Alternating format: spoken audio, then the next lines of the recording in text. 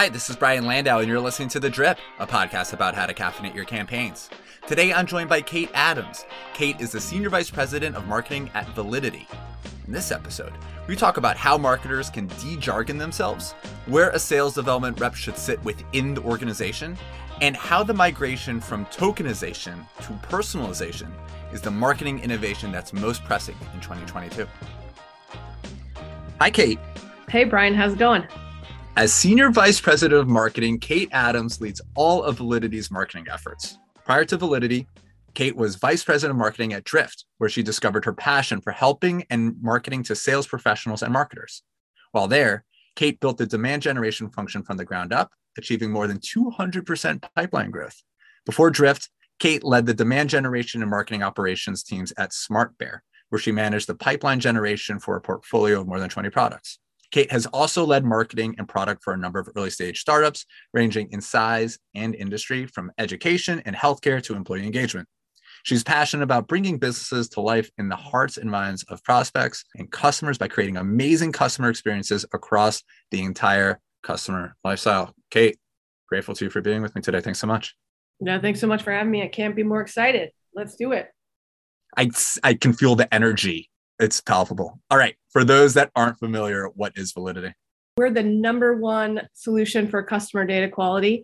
So our whole portfolio of products are here to help people engage with their contacts, convert their contacts, and manage all of their contact and all their contacts in that data in the most efficient and effective way possible, so that they can focus on what matters most, which is growing their business.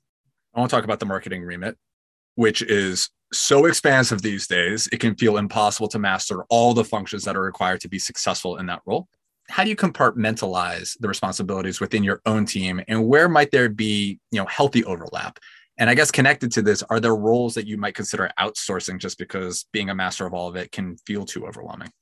Yeah, I think to your point, the marketing remit seems to get bigger and bigger and bigger by the minute here, almost some days. Yeah, I mean, there is not a day that goes by that I'm like, oh, right, we've got I haven't thought about that today, or I haven't touched that piece of all the things that we set out to do every day and that we own. Whether that's, it goes straight from like what I view as the most important, right, which is the number one job of marketing, in my opinion, is how we are able to start and continue conversations for our sales team, whether that's for our new business sales team or for our account management team that services our customers each and every day. And so, yeah, the span of everything that we own is super important. But number one thing, and I think, there's been lots and lots of talk about the CMO role or the marketing leader role being kind of in crisis. Core reason for that is that too many marketing leaders don't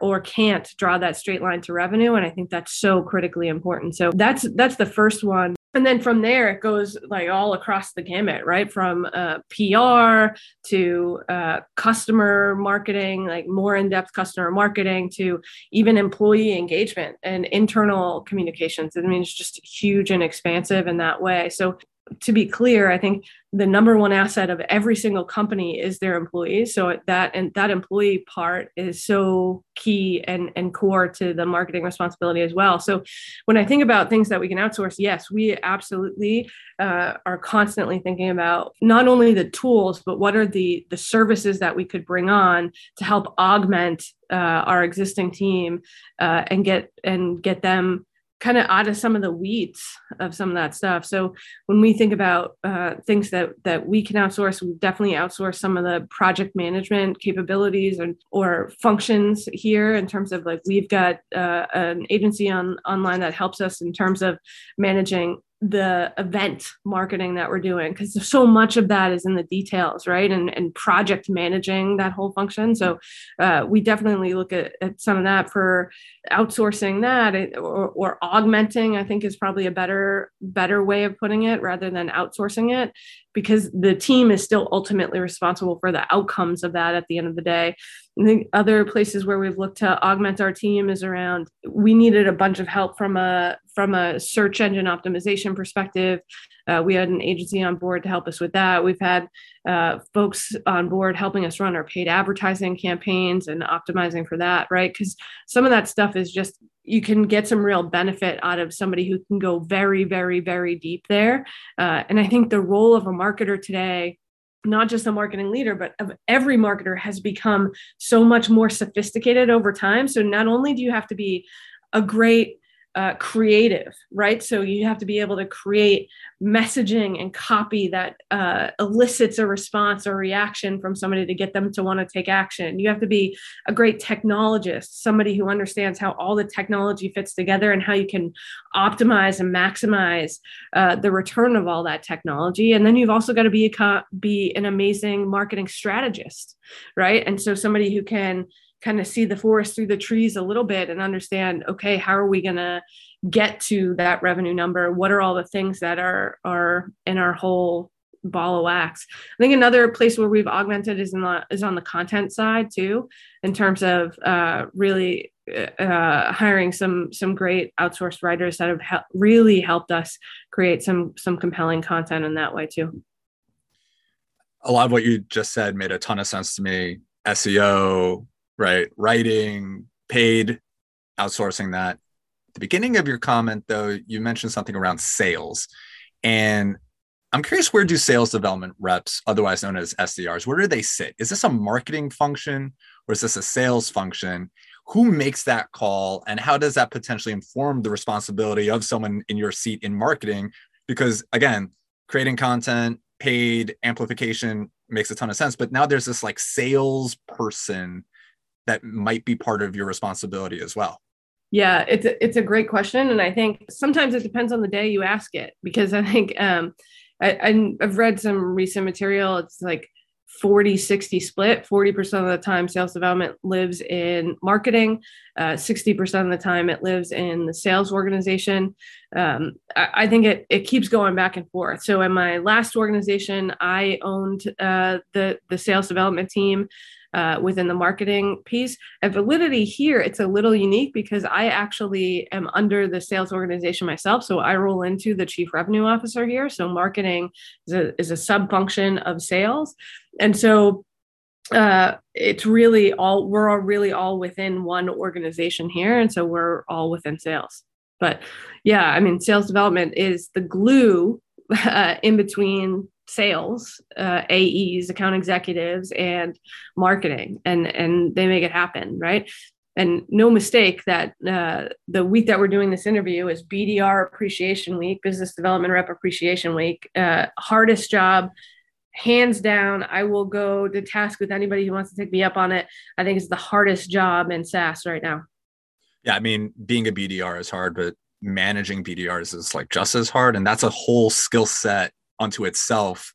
I think it's fascinating that it might also live under the same purview as someone who's managing like paid social, for example. It's just really different skills. Yeah, completely different skills, completely different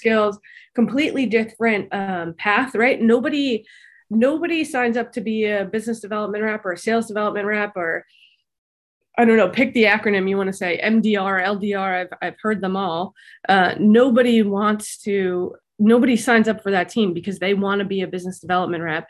They sign up because they want to be a salesperson, and that's the path that they have to go through to get there. So completely different career path and career pathing and skill set as well.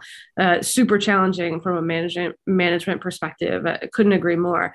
BDR job is hard. BDR manager job is 10 times harder. No one signs up to be a PDR, which is what I am, a podcast development rep. That's a thankless job. How do we de-jargon ourselves, like BDR and SDR? And like, there's like all these different acronyms, right? All industries and job functions are guilty of using too much jargon. But this is like core to some of your strategy in marketing, right? Is how do we de-jargon ourselves? Can you explain a little bit more about how you unbundle this language and how that informs how you might speak to employees, but then also customers and prospects and partners? You're really hitting on a key point for me here, because this is something I'm incredibly passionate about. I think as marketers specifically, and I'm going to say an acronym now, as a B2B, as a business-to-business marketer specifically, I think that we have acronymized, if I can use that as a verb, but we have just created an acronym for everything, right? It is, you've got an MQL, an SAO, an SQO, like there's an acronym for literally every single thing. And an MDR, an LDR, an SDR, it's unbelievable to me how much we've done it. And at the end of the day, I think we have done ourselves a disservice by doing that, because of the fact that the reason why I think we've done ourselves a disservice is because all of those acronyms allow our teams to forget that ultimately every day that you wake up, it's to engage with people, right? That it's a person on the other end. It's not an MQL. It's not, you know what I mean? It's not a stage 1 SAO.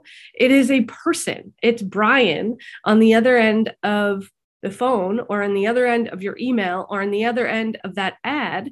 And you need to think about, what is Brian thinking about that is really going to compel him to take an action, right? Or to continue a conversation with you, or to book time, or what are the problems that are keeping Brian up at night, right? And so that's where I think we've really done ourselves a disservice with changing everything into an acronym. So I always go back to, one of the things here, when I initially got to Validity, we had chat on our website, and I was looking at kind of our average response time, and it was somewhere around 2 minutes. And one of the things that I did there was literally just make somebody, I made an entire team of people on a call sit in silence for 2 minutes while I ran a timer for 2 minutes.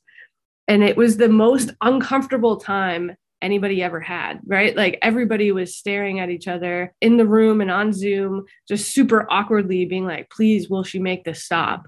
Right? Because the reason I did that was like, does that feel good? So like when you say hello to me, or, hey, can you help me with something? And I sit there for 2 minutes and make you not get an answer, make you wait. Does that feel good to you? Does that feel like a great experience to you? Would you want one of your family members to have that experience, right?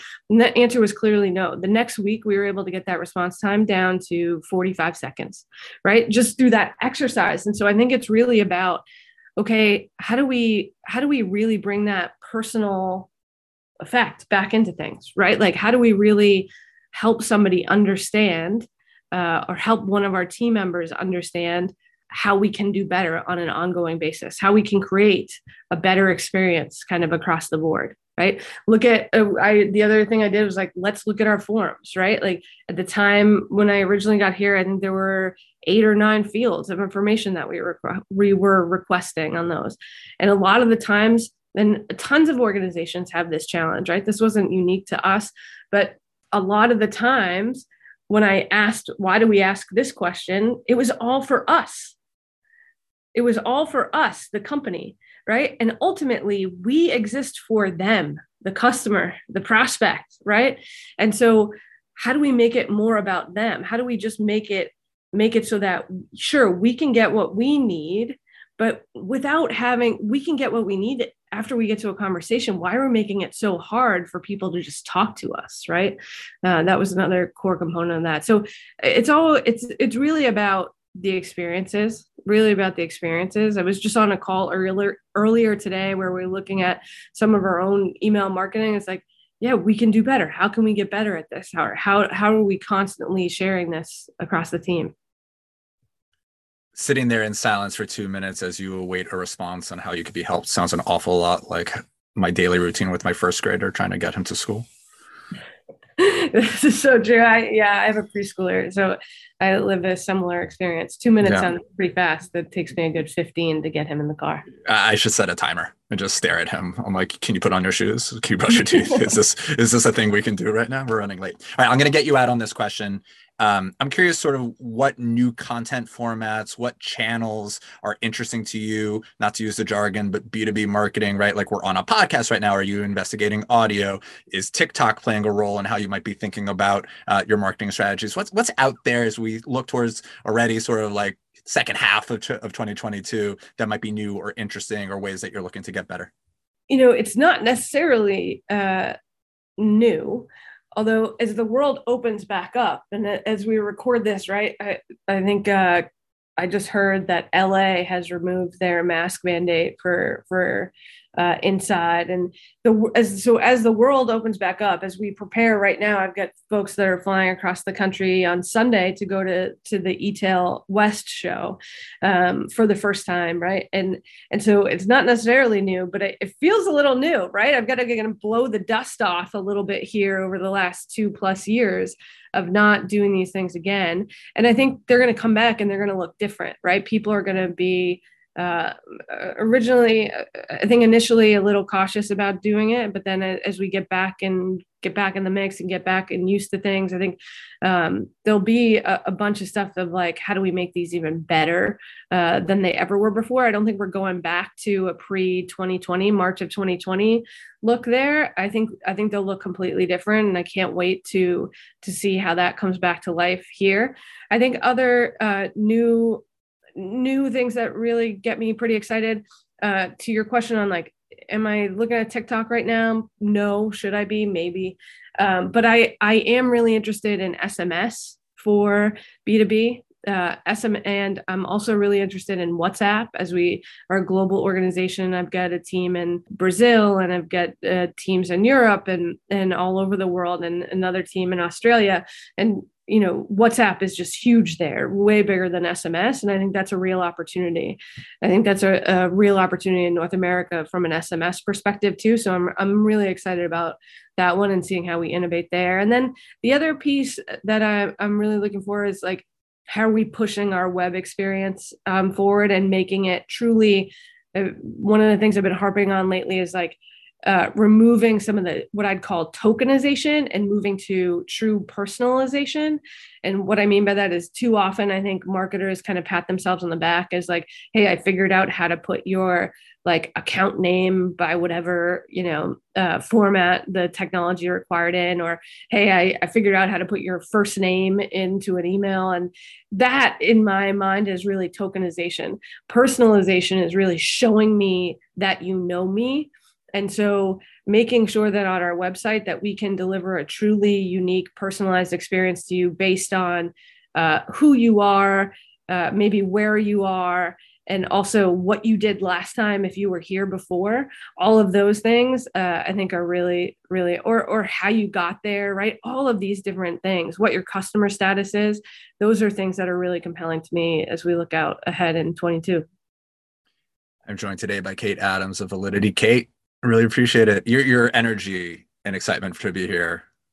We warmed up. We got there. I really appreciate it. We got there, Brian. Thanks so much.